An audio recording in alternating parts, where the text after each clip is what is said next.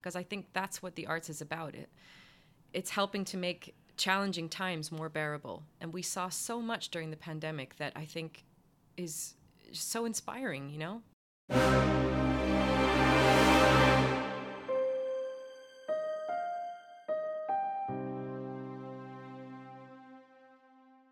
Hello and welcome to episode 26 of the Law Blacks One-to-One podcast. My name's Chris Allen and I'm the managing partner of Black Solicitors.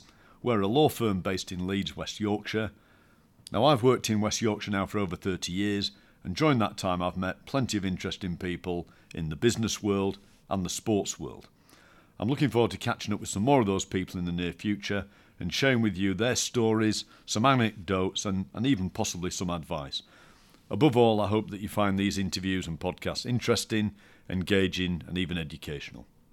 If you enjoy the podcast, then please give it a positive review, tell all your friends and talk it up in the pub and on social media. And if you don't, then just remember what I do for a living before you get carried away. My guest today, it's a real treat having her here, is an opera singer and actress, Wallis Giunta. Now based in Leeds, Wallis hails from Ottawa in Canada, and as you might expect if you live in these neck of the woods, Wallis is a regular contributor to Opera North and also performs around the world. In 2018, Wallis won the Young Singer of the Year at the International Opera Awards, and I'm looking forward to hearing how Wallis's career has developed and what a normal day is for an opera singer in 2021. So, Wallis, welcome to the podcast.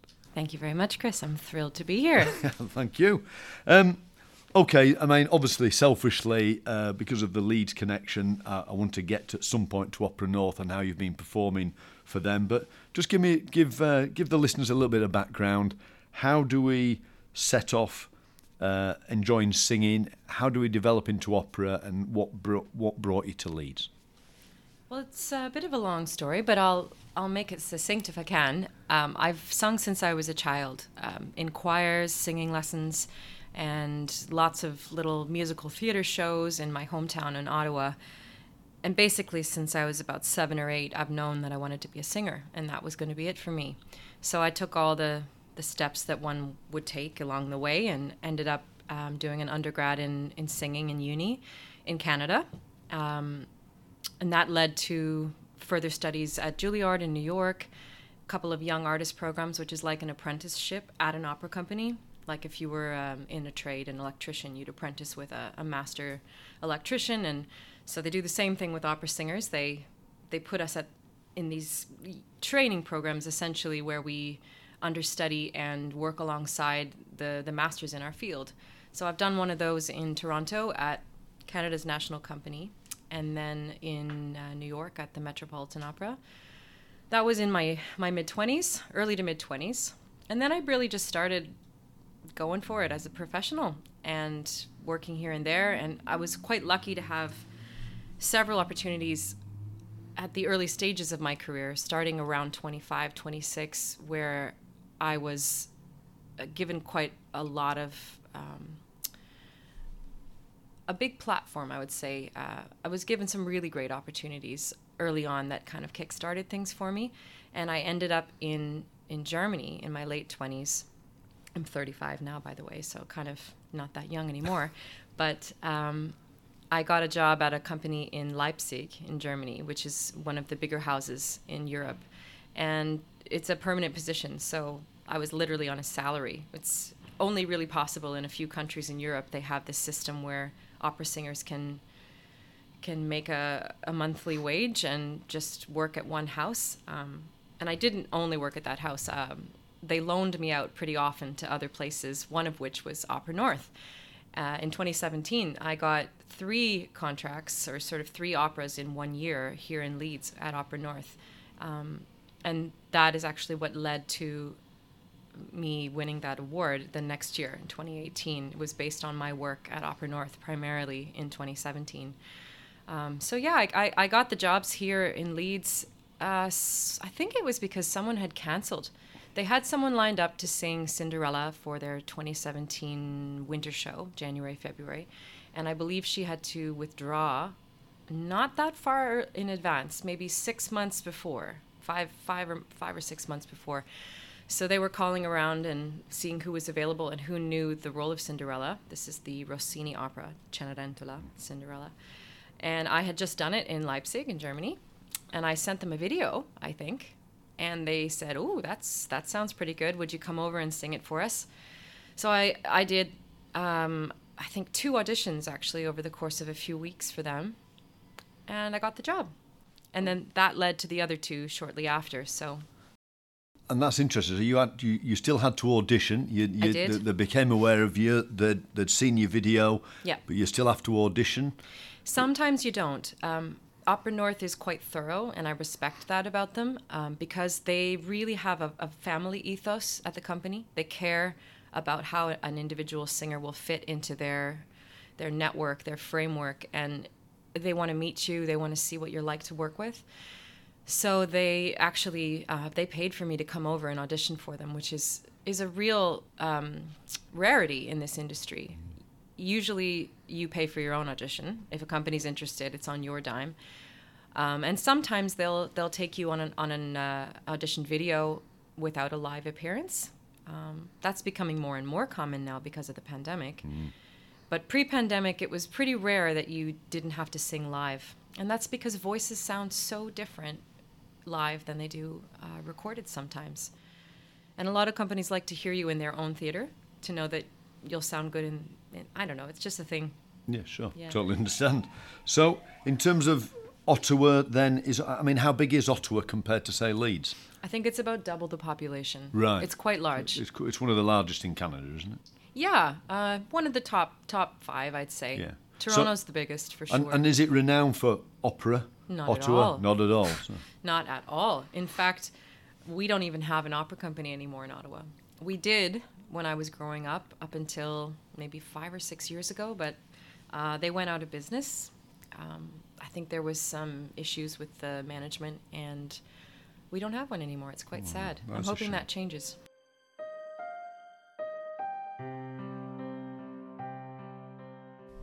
This podcast is, needless to say, sponsored by Black Solicitors. Blacks is a law firm based in Leeds, and we provide a range of commercial, property and private client services to clients throughout the United Kingdom.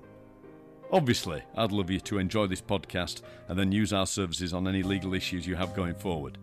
If you visit lawblacks.com, you'll see the kind words that existing clients have had to say about the services we provide. Now, back to the podcast.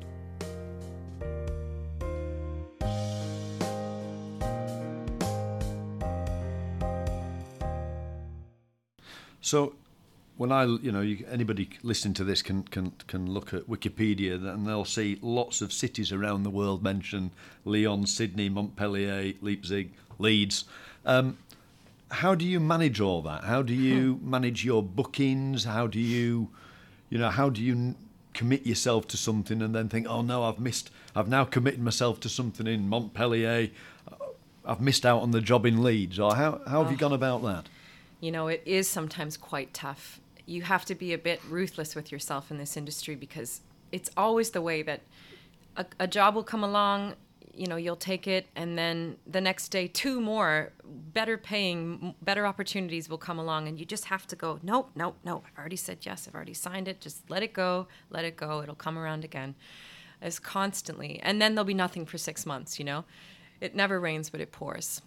But I'm really lucky to have 2 wonderful management firms, actually. I started out with a Canadian manager in Toronto, Dean Artist Management, and they took me from age 23. I was still in uni, and they've been with me all the way through, so 12 years now. And then also about 5 years ago, I signed with a firm in London called Intermusica, and they actually handle now my whole international bookings except for Canada, and my Canadian firm just does Canada. They're quite specialized there.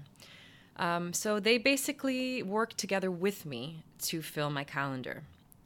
Everyone has a different relationship with a manager in opera and performing arts, but the way that we work, I'd say their main function for me is setting up auditions, looking for opportunities, like they know, for example, what each company is doing 2, 3, 4 years out, because that's how opera companies plan. So they'll look through the list and go, oh, okay, there's something that would work for Wallis, there's something nice, and then they'll suggest me to the company, And the next time that company's doing auditions, we'll try and work it out so that I can go.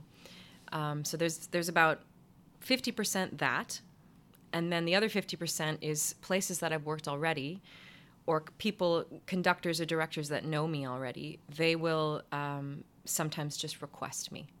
Things will come in and I won't have to audition. And the idea, as you develop in this career, is that it'll be more of the latter and less of the former. So you'll actually start getting hired off your reputation. The goal would be all of the time. Right now it's about 50-50. And my manager, they just field the inquiries coming in, and they set up auditions for me when there aren't any.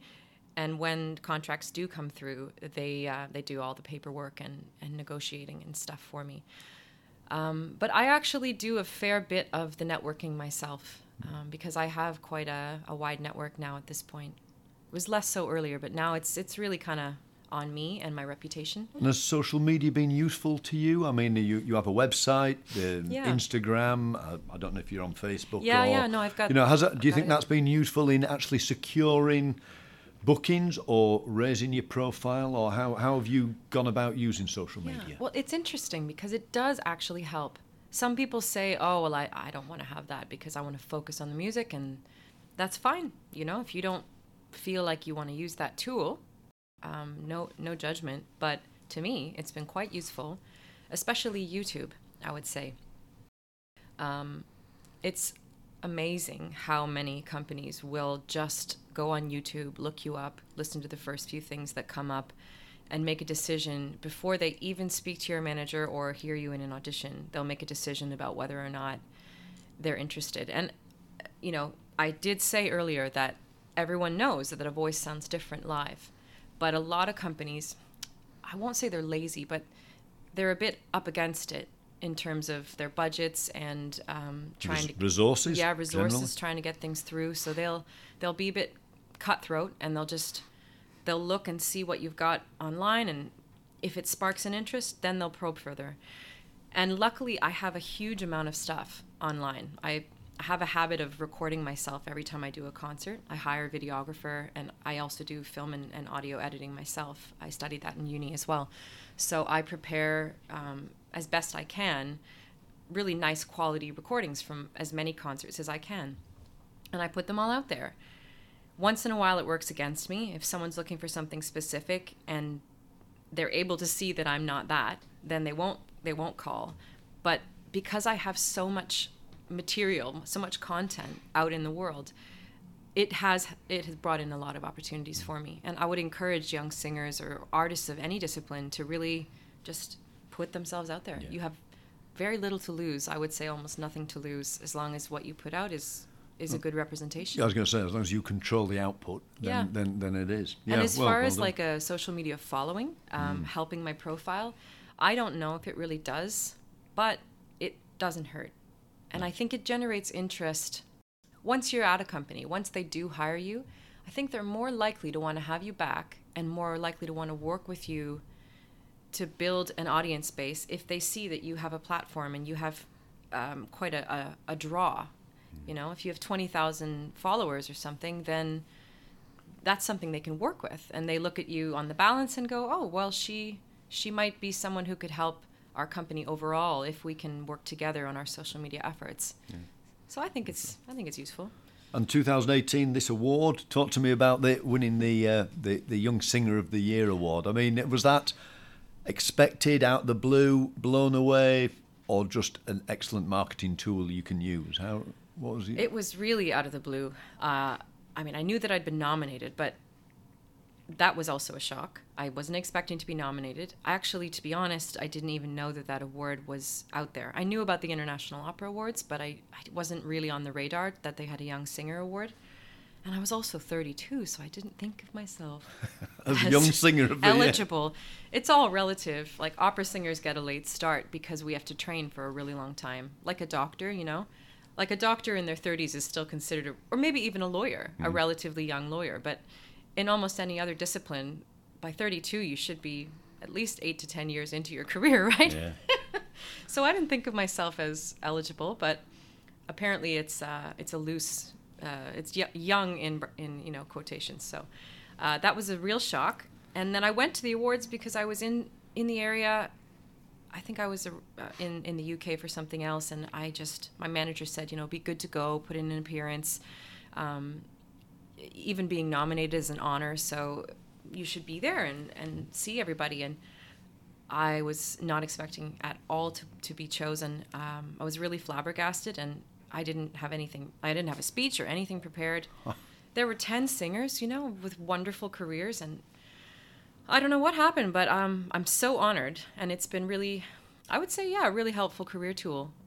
I don't know, again, I can't measure how much it's actually helped or whether any work has come in directly because of it, but it can't have hurt, Well, congratulations again. Now, thank you. With a little bit of clever editing here from my colleague Shane, we're now going to listen to a piece of Wallis's performance. So I'm going to leave that with you for the next 30 seconds, and we're going to play a bit more at the very end of this podcast. So enjoy this.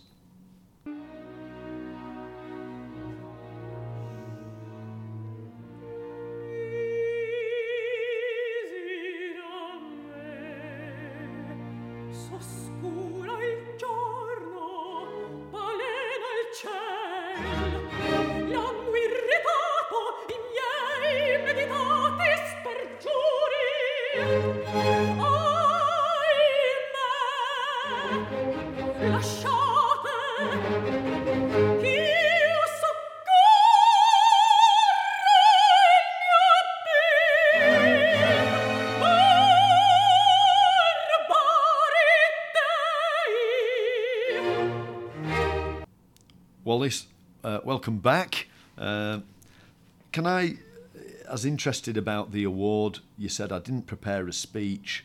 I presume they did hand you the microphone and you did do a speech in front of quite an audience, but then you perform in front of audiences. Just talk to me about the fear of public speaking and the fear of public performances. How have you dealt with that? Because lots of people listening to this will probably be sat listening thinking, oh, there's no way I could do that. Yeah. It reminds me of this Jerry Seinfeld quote, and I don't know where he got this statistic, but I have verified it, that it's been confirmed, if you ask people, that they'd be more afraid if they had to be at a funeral of giving the eulogy than being in the casket. The fear of public speaking is so strong that they'd rather be, you know what I mean? Yeah. So I don't know what happened along the way, but I actually don't have that. And I'm grateful for it because it makes this a lot easier for me.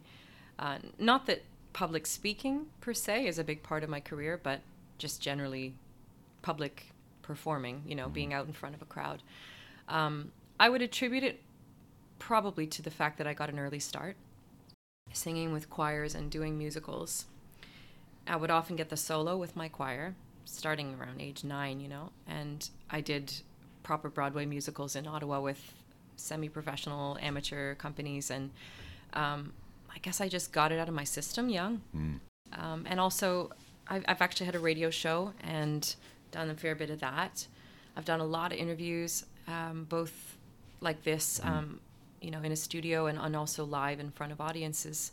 Just the other day, I did a recital for the Proms Festival, and in between songs during the show, we had the lovely Petrok Trelawney come out and do a sort of interview for me while I was in the middle of a performance. Wow. Because it was on BBC Three live. So it happens. And I guess, I don't know if there's a secret formula other than just getting used to it. I mean, you do this too. You interview people, you're on the spot in a sense, and I suppose, would you say now you feel more confident and relaxed than you did for the first episode? Yeah, sure.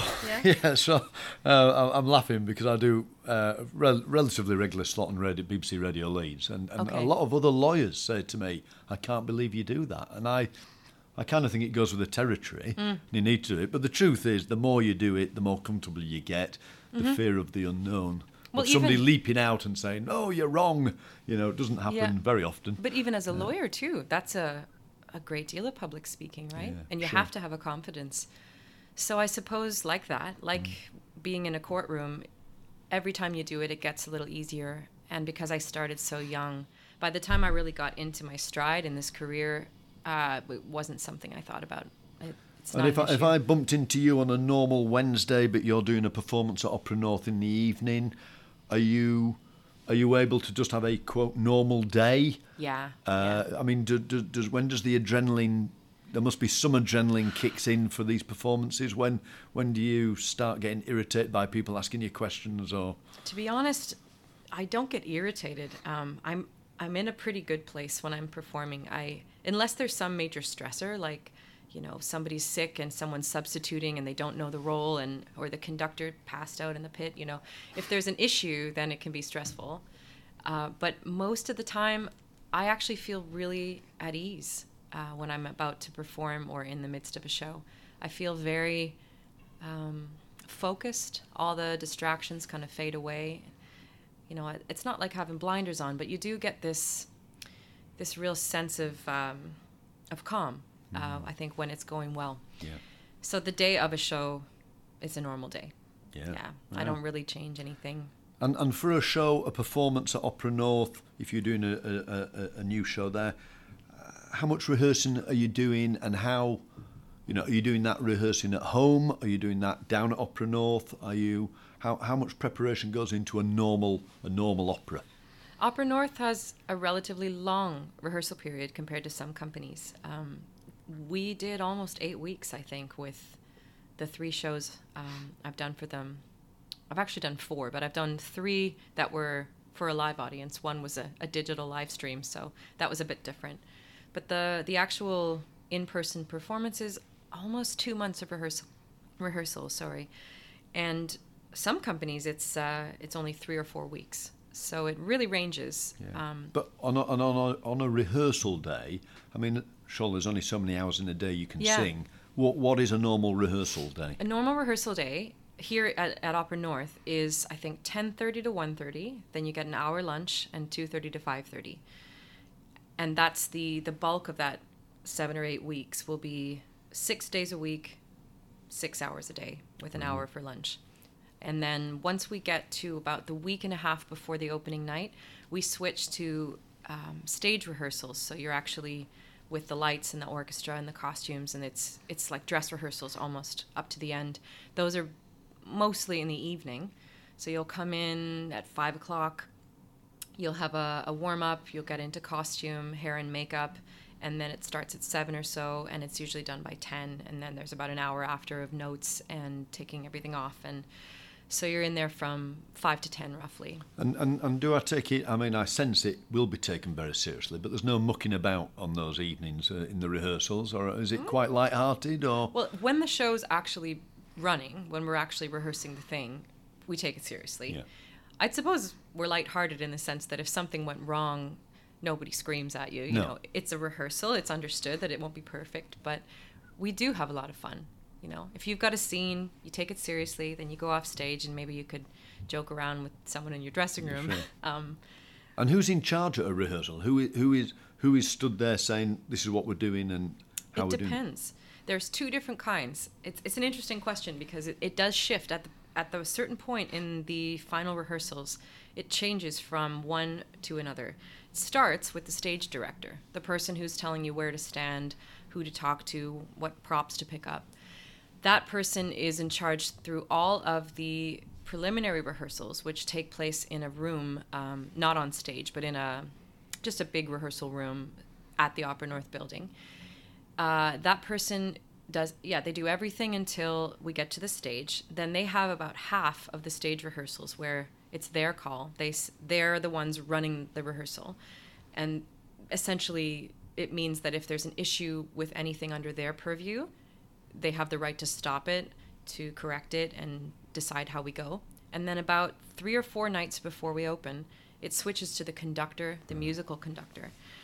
That person then has the right to say, oh, something was wrong musically, we're going to stop, go back, and do it again from this bit. And if there was anything wrong with the staging, with the lights, costumes, sets, you just have to let it go, because it's the conductor's rehearsal, and they trump everybody else. Yeah. So it's interesting. Yeah, it changes right near the end. Right. Interesting. Thank you. Now, there's two other people playing a big part of your life at the moment. Alex Banfield, also a singer. Also opera a singer. Lovely I tenor. saw him in a show just before the pandemic, which he did very well. And you've had a baby. We now, have. Throw that into the mix and tell me how you're juggling your career, Alex's career, and how we're coping with motherhood. Is the opera world sympathetic to small babies on the scene? Actually, yes. And the UK is relatively ahead of the game in terms of family-friendly work environments. I'm very grateful. When I was 7 months pregnant, I did a show for Opera North. I mentioned earlier this digital live stream of The Seven Deadly Sins by Kurt Weill. And they were incredibly accommodating. You know, they made sure that I had lots of little breaks during the rehearsal process because you got to pee more often. Yeah. They had extra stuff and helped me with my costume because I was growing as we went, and anything I needed, they were literally bending over backwards to make it easy for me. That was wonderful. And then right after I think I was 3 months postpartum, I had a proper in-person, like very physical opera in France, in Lyon. Just this past June. So the whole month I was in France, and I wasn't sure how that was going to go with an actual baby. You know, it's one thing to be pregnant, but I wrote them ahead of time, and they knew I had a baby, and I said I would love it if possible to have a space at the theater where I could nurse him, or if he's with me, you know, somewhere that my in-laws who were helping to look after him could sit with him nearby, you know, because I didn't really know how it was going to go. He's a good baby, but he was only 3 months old, so they were incredible. They gave me my own dressing room for the whole month. Just, this is your space. Do what you need to do. Your baby can come anytime. And the director, luckily, his wife had just had a baby like 2 weeks before we started. So he was totally in that mode. And he was actually thrilled that I had a baby because he was missing his own. And he got lots of squeezes on mine. So it was incredibly baby friendly. I couldn't believe it. They were so accommodating. And Alex, how's his career, and how are you juggling his performances, your performances? Because, I mean, obviously, if you take a contract to appear in Lyon for a month, you know, does Alex come with you, or is he too busy doing his own Well, shows? he didn't come for the one in June because he was too busy. It wasn't even just a matter of that. It's because of the pandemic. We were in different countries, and there was a quarantine restriction for both of us on either side, so we didn't have an opportunity that whole month because he would have had to quarantine for 10 days on arrival in France and when he got back to Switzerland where he was working. And obviously, if you're only there for 30 days, you can't spend 20 of them in quarantine. No. So if we had had a normal year, he would have been able to come on weekends and days off, but because of the pandemic, he couldn't, and that was tough. But his parents were there with me. Generally, I'd say it's been challenging the whole time since Jordy's been born. That's our little boy, Jordy. Because of the pandemic, we've only been together about half of his life so far. And at the moment, he's in Switzerland. He's got a show tonight, actually. Yeah, right. And Good luck, Alex. yeah, toy. We won't see him until the weekend, but then he's with us for 2 months at least, so that'll be great. So a bit more of normality at that point. A bit more, yeah. So. We'll be here in Leeds for 2 months as a family. And as a family, you're camped in Leeds now. Is Alex from Leeds, or is? No, he's from Morpeth, north of Newcastle. Right. He is sort of a Geordie, so Right. we've named our child Geordie, but I just liked the name, Yeah. to be honest. So, but why have we based ourselves in Leeds then? Is it? Well, when I met Alex, when I first worked here in 2017, Alex was a full-time member of the ensemble at Opera North, and he has been up until basically a year ago. Right. Yeah, last summer he left and he went to Switzerland to join the company in Basel. So he was here, I think, 5 years. Right. And when I met him and when we moved in together, he was full-time here, so it made sense. Yeah. And we just loved it. You know, we live in a really lovely neighborhood, and the vibe is great, and it was a wonderful place to have a baby. Yeah. You know, the healthcare system is fantastic. The midwives are so great. So yeah, I'm just very happy here. Yeah. I'd say. Well, that's music to everybody's ears. You know the whole Welcome to Yorkshire campaign is all about telling people how great it is to live in Yorkshire. So you and Alex are embodying that. So thank you for that. So what's next? What's next for you? What's next on the agenda? Where can people see you, hear you, see the performances? There's a fair bit coming up in France and the US. So if you're there, then, well, if you're listening to this, you might likely be in Yorkshire, but I will be leaving in 2 months, like I said, and from that point, I'll be mostly on the road until next summer. I've got Montpellier, as you mentioned earlier. I'm doing actually the same opera that I first did here in Leeds, Cinderella by Rossini, the Italian version of Cinderella. Then I'm going back to Lyon to do more of the same show that I did this past June, which is an Argentinian tango opera. It's really awesome, and it's directed by a circus company, so I get to do some baby acrobatics. I get to go on a trapeze. Actually, I really love it. It's super fun. So that takes me through until the end of January, those two things in France, which are basically back to back. And then I've got a month off. February, we'll be back here, home for a while. March and April, I'm in Dallas. I'm doing The Barber of Seville. And then I sort of overlap a bit with a show in San Francisco, a Baroque opera called Radamisto, that takes me until the end of May, I believe. And then I have a quick show in Austria for the first week of June. And then I think I have the rest of June free. Right.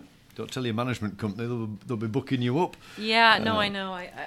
I've told them, for at least the next little while, I don't want to add anything more to the schedule because with a baby, we'll see. We'll just see how this goes, Well, if you want to catch up on all those events, Wallis's web address is, not surprisingly, www.wallisgiunta.com, which is WALLISGIUNTA.com. Mm-hmm. If you are interested in what Opera North are doing in the near future, have a look at operanorth.co.uk. Let's just finish talking about opera generally. Is opera in good shape? Is it our audience is growing? I appreciate we've had the pandemic, but I mean, if we were having this conversation the day before the pandemic, would you say opera's in good shape? Is heading in the right direction? Or where do you think the opera world is going? I would say it's in good shape, and pandemic notwithstanding, I do believe that that the future of opera and classical music is bright. Some might disagree with me wholeheartedly, but I think there's two ways to measure it. You can look at it as a bottom line, and you can go, our ticket sales good, our audience is showing up in droves, our company's in the black. Or you can look at it as, is the art form thriving? Are composers and creators and artists finding inspiration and connecting with people and providing something meaningful to our society? By the latter measure, I think it's got an incredibly bright future. And because of the pandemic, I see a great deal of innovation, people really thinking outside the box, finding ways to connect with people in non-traditional media. There's so many more exploratory, creative pursuits now than there were in February of 2020. But even then, I was optimistic because I felt and saw a really strong pulse in our art form that maybe isn't generating the revenue that it used to, which makes it difficult for very traditional organizations with old-fashioned approach. It makes it challenging for them perhaps to meet their bottom line. But to me, that's not the most important thing. I want to make a living.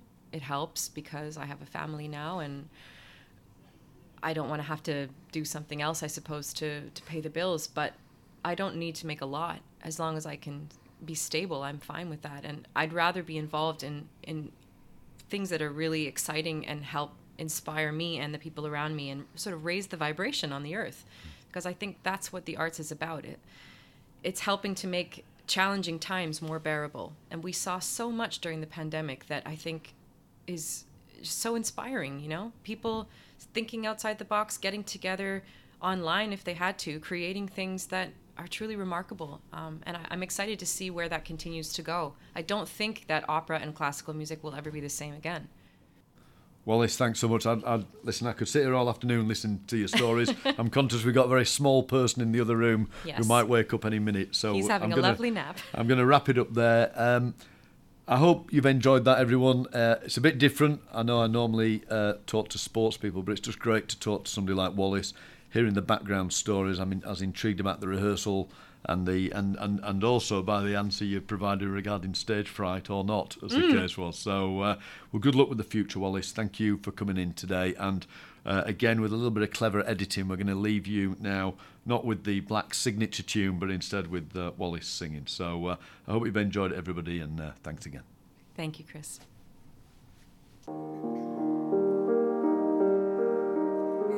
Isn't it rich? Are we a pair? Me here at last on the ground, you in midair, send in the clouds.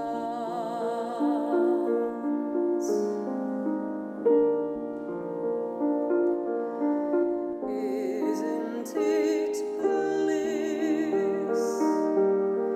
Don't you approve? One who keeps tearing around, one who can't move.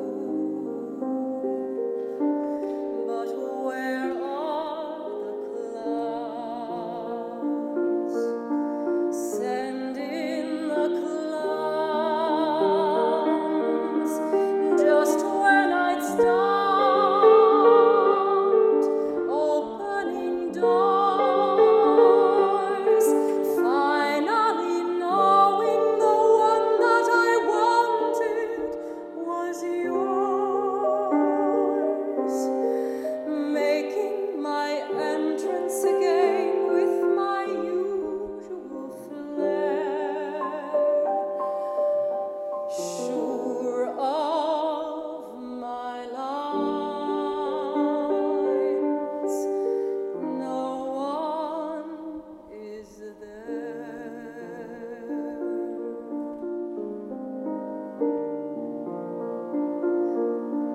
Don't you love farce? My fault, I feel.